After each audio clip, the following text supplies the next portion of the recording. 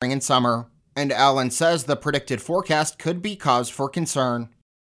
It's a worry because of how many we had last fall, and they all laid eggs. Ones that survived laid eggs, and those will be hatching in the spring. So it's a concern.